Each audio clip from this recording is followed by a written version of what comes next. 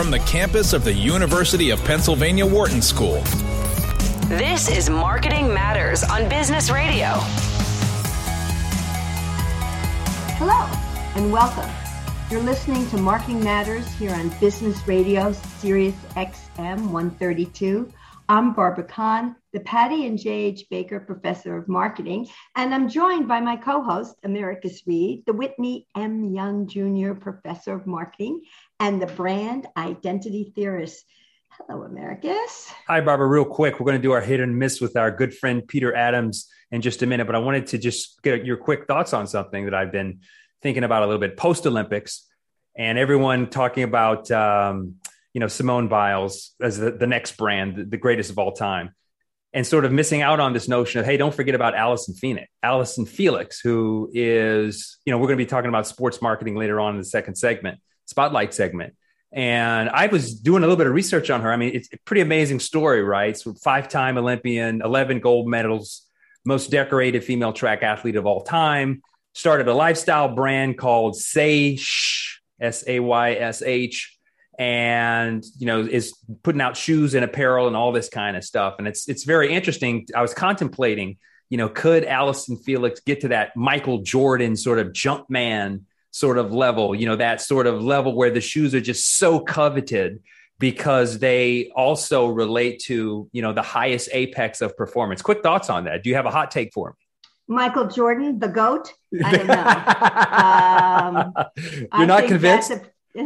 Not Michael Jordan. I mean, there's others you can say, but there's one and only Michael Jordan, in my opinion. But, Okay. And I don't think track is basketball. I mean, one of the things is a function of the sport. True. Let alone lots of other things that happen. Yeah, and you likened her even to Simone Biles, who is going to be an incredible brand for multidimensional reasons, right? Very true. Very true. Yeah, I just think it's interesting, right? Because the marketers, sports marketing marketers, are trying to make a forecast on who is going to be that next, big thing, that multi-billion-dollar connection that they can create. So I thought it was kind of interesting, especially post Olympics, Tokyo 2021. Well, I love it, Americus. You're always touting female athletes. I am. I'm in favor of all of that. So let's give some kudos to that. I don't think you're right, but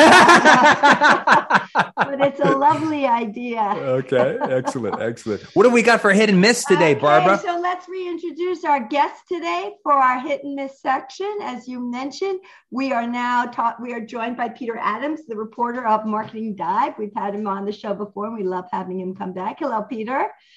Hey, everybody. Thanks so much for having me on. Hey, Peter. That's great. So we're going to play hit and miss, and understand Peter's come with a couple, and I have one that I want to start with because I am genuinely not clear on whether this is a hit or a miss. And I really, really want to know what you think. So the big story in my mind, so big that I thought everybody's going to have it, but apparently that was wrong. The big story in my mind was that Tiffany, which, as you know, was bought by LVMH. Now, let's just go a little bit back into the history of Tiffany. Tiffany, before LVMH bought it, was a brand that some people considered the only American luxury brand. It had all the hallmark of a real luxury brand, was started in 1858, I think, the same year as Hermes. It has culture. Royalty wore Tiffany. It was luxury in the way no other American luxury brand was. Mm-hmm. Now, recently, Louis Vuitton, Moet Hennessy, LVMH, bought Tiffany, and they have decided to update the brand image to appeal to the younger consumer. Ooh. First of all, they adopted the slogan, now get this, not your mother's Tiffany. So do we think that, now I'm not even done, do we think that's a hit or a miss, not your mother's Tiffany? Oh, no. And that was apparently plastered all over New York City and Los Angeles.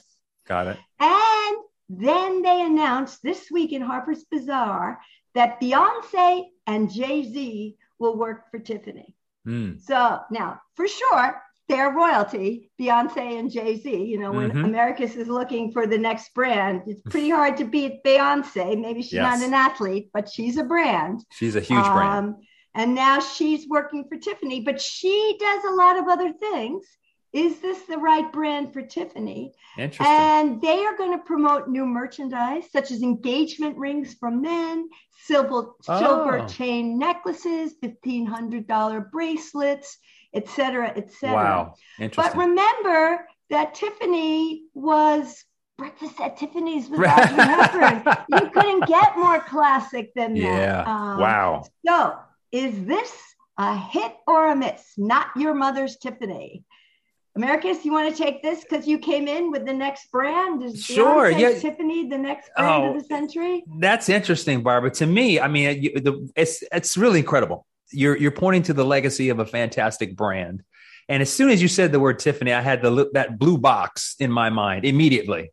And then when you said "Not Your Mother's Tiffany," I had to give a bit of a sigh there because you know, at least in terms of like the creativity spectrum. That's not going to rate so high with respect to, you know, we all understand, you know, not your father's Oldsmobile, yada, yada, yada. But it's just, come on. I mean, seriously. And then, of course, you know, I mean, let's just be honest. Let's keep it real here. I mean, bringing in Jay-Z and Beyonce is making a clear statement that we're going to update this to a kind of urban culture argument. And that's a very, very different thing. That's a very, very different conception of luxury. If I think I know what luxury is, which I'm not sure I even know what luxury is, but that's a whole nother discussion because you've been trying to teach me this for, I don't know, 21 years, Barbara. But I don't know. If the idea was let's create dissonance, that worked. because I'm not quite feeling that for whatever reason. And perhaps it's because I'm just so burdened by the legacy of that very kind of iconic brand. So I'm going to have to say a miss, but I'm willing to give it a little bit of time to see how they execute on this. Like, what exactly is the transition from the previous legacy to what they conceive of themselves to be in this new definition for luxury for the younger consumers. What are your thoughts, Peter? Yeah. What do you think, Peter? Are you a luxury consumer or I'm not a luxury consumer, not quite showing up for Tiffany yet. I kind of agree with Americus on both of his sort of assessments of the two aspects of the campaign you brought up. I think the Not Your Mother's X or Y, I get the instinct to try and distance yourself from an older, maybe fustier image. I don't think there's anything particularly sexy or appealing for younger consumers about like inheriting jewelry in that way. On the other hand, the literal phrasing of Not Your Mother's brings to mind like the really kind of try hard, edgy, like Gen X type of stuff from the 90s. Right. The ironic cool, that was played out. And it's a tagline that's been used before by other brands. So if you wanted to have a little more originality and pop to it, who knows, maybe it's resonating with people, but I kind of agree with Americus that it initially just got reaction, bit of an eye roll for me. I do think I do think the Beyonce and Jay-Z component is more interesting, and it'll be interesting to see how they kind of link those two ideas together. I know LMVH, however, what the acronym is, I believe they have a stake in one of Jay-Z's brands as well. Oh, interesting. That's true. Yeah, so it might be kind of a synergy moment for them as well. And yeah, they're like Barbara said, royalty. They're pretty exclusive, and they have a very fervent following that'll kind of at least look into whatever they're doing. So that's a big coup for them, at least on the ambassador front. Yeah, but I hear what you're saying. This is why it's not clear to me it's a hit or a miss, partly because luxury is about 200 years of royalty and, right. And Audrey Hepburn and Breakfast at Tiffany's. Right. It has a certain image, and I don't think they're going to get rid of the blue box. I think the blue box is going to stay. That's certainly part of it. And LVMH has gone back and forth and done some pretty edgy things with their brand Louis Vuitton. They brought in a lot of edgy things there. So maybe it's time for new blood and definitely, Tiffany was sold. So they wanted something new to happen. But I think this is one to watch. And I guess you're both saying Not Your Mother's Tiffany is definitely a miss. But Beyonce and Jay-Z, that might be inspired. We'll see. That might be inspired. Barbara, what's your conception, Barbara, on just the thought process in the room for this kind of analysis and strategic decision making? Is the idea that we just don't care about the older consumers or those quote other consumers who really have this affinity and with the previous lineage, and we just want to get a bunch of new people in, or what is the logic behind? Talk to me about that. Well, part of what's going on is also the younger generation is taking over leadership. So the CEO of LVMH is Bernard Arnault, and he's a genius and has really kept Louis Vuitton or LVMH as one of the top producing luxury brands, even as the market has been hit in COVID and all these other things. He's done a pretty good job on it. But now, I think it's his son, but the second generation, Alexandre Arnault, is taking over. The young people are coming in. Okay. And, it's always, this is a definition of branding. We've seen it over and over again. Like you said, harkening back to Not Your Father's Oldsmobile, but it happened with Bacardi, it happened with beer brands and things like that. The younger consumer gets old. They stay loyal to their brand. And in some of these fashion brands, luxury brands, cool brands, being old just ain't what it used to be. So you have to bring in something young. And in order to do it, it's kind of the magic of doing it right. A brand I think that's always done it well is Budweiser. Budweiser just doesn't age. It's always a young brand. Yeah, even though a lot of people drink it across the generations. So funny. I don't know. Yeah. When is old cool? I'm thinking in my mind, Barbara, when is old cool? The only example I could come up with was The World's Most Interesting Man, and that was about it. But he was cool though. Anyway. Cars have this problem. I mean, it's just constantly an issue. How do you keep these things? Keep the legacy of the old, but bring in the new. So it's tough. And maybe Beyonce and Jay-Z, they really are royalty. So we'll see. Yeah. I wouldn't bet against them. That's for sure. Right. Okay. So Peter, you got a hit and a miss from your reporting. What's going on from your point of view? Yeah. So something I think is also, I'll be interested to see how it shapes up. Initially struck me as a sort of creative idea is Jif. The peanut butter brand is out. Okay, let me stop you, Peter. Barbara, give us the famous Jif tagline. I'm not a peanut butter eater. Peter, give us the famous. Yeah. Well, choosy moms choose Jif. Right? Yeah. Remember that, Barbara? No, my mother never fed me. You didn't have a choosy mom. No. This kind of gets to the core of why this campaign is interesting. It is very deliberately not targeted at that household mom constituent. They've partnered with Ludacris and Atlanta rapper Gunna. Wow, holy shit! Yeah, a bit of a younger guy.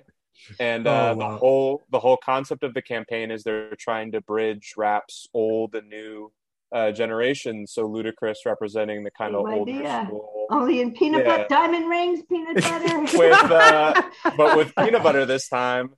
And it was inspired. I spoke to the agency behind the campaign, Publicis New York. It was inspired by the insight that older school hip hop fans think that newer rappers sound like they have peanut butter on the roof of their mouth. They have auto-tuned, a kind of sing-songy flow versus the very technical delivery. Interesting. So they've paired Ludacris, who's famously very fast flow, with Gunna, who's more representative of the new school of rap and that sort of like Atlanta scene.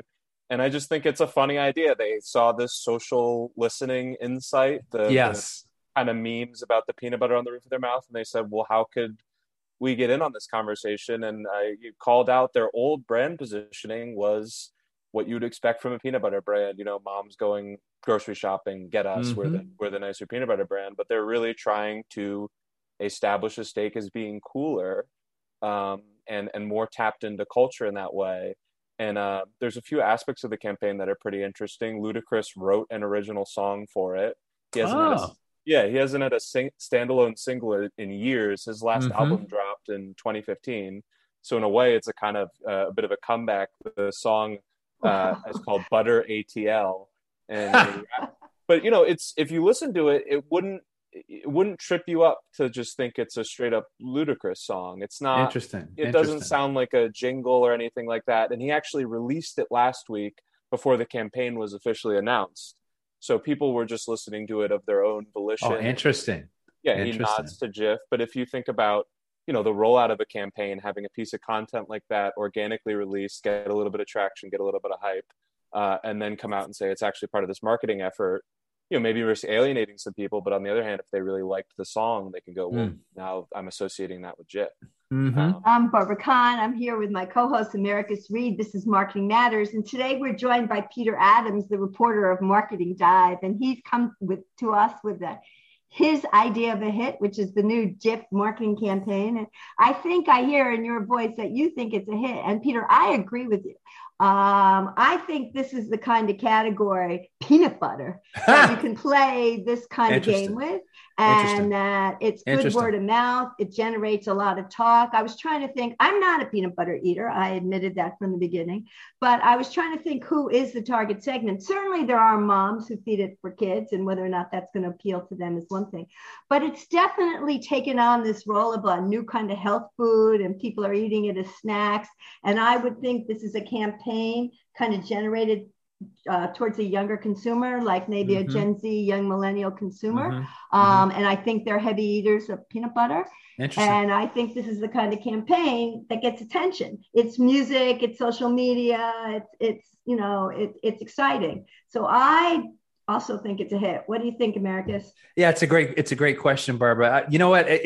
I was just thinking through. I love your point about the category is the moderator here, right? The category, luxury versus something that is much more mundane and perhaps routine buying, low involvement. It's interesting, right? So I was thinking while you were talking, Barbara, I was thinking about the big three, right? So you got Jif, you got Skippy, and you got Peter Pan. First one to be cool. You are a peanut butter. I am. Well, at least those are the ones in my head. So, but first one to be cool is going to be the cool one, and the rest are going to be left behind. So, I guess the idea is like, I might as well do this now. And I think it's interesting, like when you said that, and you made the connection to the actual authentic insight from social listening, is that okay? That's kind of nifty.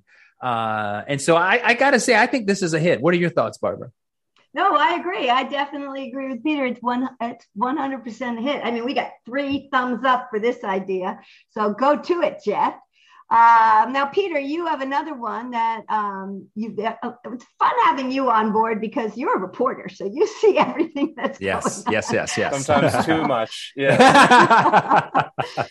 So what's your second one? Yeah. So a miss was more product focused than strictly a campaign, but Mountain Dew and Boston Beer Company, which is behind like Sam Adams, or PepsiCo, I should say, and Boston Beer Company have come together, and they're going to release in the future a hard alcoholic Mountain Dew. Oh, I saw that. Yeah. Part of my reaction to this is just on a personal level, maybe not being the most objective. This doesn't sound appealing to me. But it does also kind of feel like throwing a little stick to the wall. Boston Beer Company, really interesting in their last earnings results, basically had to offer a mea culpa to investors because they wildly overestimated how much truly hard seltzer, kind of their marquee product at the moment, would sell. They massively overstated it, and they missed on earnings, and then it was a kind of ultimately, a little bit of an embarrassing situation. And we've seen some of that hard seltzer bubble start to pop. And now they just seem to be, steering further towards these alcoholic beverage categories that are maybe getting a little more traction with consumers. This just strikes me as like maybe a little too far-fetched chasing. Yeah. I'm reminded of caffeinated Four Loko from about 10 years ago. So what's the brand going to be? Is it going to be Mountain Dew hard seltzer? Yeah. So they have this, and it's going to be flavored like Mountain Dew? Yeah. And they have these outside partnerships because there is an alcohol component. I actually think it's a more interesting partnership from the PepsiCo end. It shows them betting on a space they don't have as much of a stake in. And, they've tried to kind of innovate and stay on the ball and diversify their beverage portfolio beyond the core Pepsi products. I just think with the recent Truly miss on Boston Beer's end, this is maybe a bit of a jumping the gun miscalculation type of thing. Yeah, it's kind of funny to extend their brand to a soft drink. Now, Mountain Dew was always kind of a funky brand. It's not as classic as Coke or That's a good point. Pepsi. Yeah. So that's a slightly different brand. I mean, I used to live in Miami, and Bacardi partnered with Coke. So it was Bacardi rum and Coke, but Coke was always the soft drink part of it, and Bacardi was the alcohol part. So the idea of taking a soft drink and extending it into alcohol, I don't think that's been done. Has that been done before? Typically, they keep those separate. Yeah, that's part of the reason why I think it's more interesting coming from the PepsiCo angle of the kind of more adult, vice, quote unquote, category. Roll of the dice. I don't know enough about the history of those companies to definitively say whether there's absolutely been something like that. But this is one of these reasons why you see these partnerships emerging. There's another one, the Topo Chico hard seltzer, which is, Topo Chico, I believe, a Coca-Cola brand, and they also have a hard variant. So you see the beverage marketers leaning more into this space to try and capture some of that hype that's emerged around stuff like seltzer, Alka Pops, canned cocktails. Yeah. It's funny because as alcohol category is growing, and hard seltzer is almost a healthy category within the alcohol. On the other hand, in soft drinks, the soft drink market's going down. People are drinking more seltzers, more water, some things. And so Coca-Cola and Pepsi-Cola almost are the unhealthy soft drinks. So kind of getting into the healthy alcohol category kind of makes some sense in kind of a weird way. Interesting. You also made a good point that I hadn't thought about as much as what differentiates Mountain Dew from Pepsi or Coke is that it is kind of a funkier brand. I think it makes more sense for them than it does for the rest of the PepsiCo portfolio. Do and it always had too much caffeine. And... And it's a very edgy brand. Who knows? Maybe they're mixing it up in the bars with alcohol anyway. So it's kind of like, let's capitalize. I just got to say, I feel like though, it's a lot of folks are just trying to jump on the bandwagon for a cash grab, Barbara. I mean, you're a fan. Johnny come lately to a new idea. Yeah, you are a White Claw fan. Is that correct, Barbara? Yeah. So it's also High Noon. From my understanding, High Noon's that's one. Yeah. And so it's like now everybody's like, wow, there's a lot of money to be made. At least that's the way it feels, right? So let's just jump in on this and do a Me Too kind of thing. Although I have to give Mountain Dew some credit though, because if any soft drink brand is going to be ascribed to an edgier kind of conceptualization, I would think it would be Mountain Dew, right? So at least it's not way beyond the pale with respect to believability. I just get a little bit skeptical when these companies are jumping on like, okay, well, seltzer and hard ale and hard this is now the thing, right, Barbara? Yeah. So I guess we're agreeing. It's maybe it's definitely not a hit. Maybe it'll work. Who knows? But it's meh. I'm going to give it a meh. We'll call it a hiss. How about that? Okay. So, Peter, we only have a few minutes left, but because you do really report on things, let's talk about some of your articles. I've been looking over some of the things you've been writing, and you've been writing a lot of interesting things because there's all this trends happening in advertising and branding. I know you have a recent article on YouTube. You want to tell us a little bit about that one?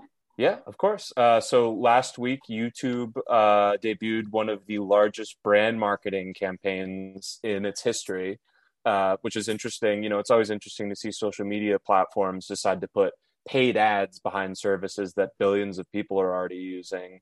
And it's all promoting Shorts, which is their TikTok copycat. So they're putting a ton of marketing dollars to get people specifically Gen Z users and creators to sign up for Shorts. And at this point, they've just sunk a ton of money into generating interest for Shorts because a couple months ago, they also set up $100 million creator fund to pay people to get to post on Shorts. And, the takeaway from that is that companies like YouTube, these established social media video platforms, are kind of sweating the TikTok thing. I mean, TikTok is that it's popular. Huge. And they need to pay to close the gap, and advertising is going to become a bigger function in that. And it's a real change in advertising dollars also. That's a whole different way of thinking about things. Well, thank you, Peter, very much for joining us today. And where can our listeners go to keep up with you and everything you're thinking about? Sure. You can go to marketingdive.com where I write daily articles. We've also got a newsletter you can subscribe to, or you can find me on Twitter at PatchAdams03. Nice. Thank you very much. We're going to take a short break. And when we come back, we're going to talk with the head of sports marketing for PepsiCo. Do you believe that? They have a head of sports marketing at PepsiCo. This is Marketing Matters Business Radio, Sirius XM 132.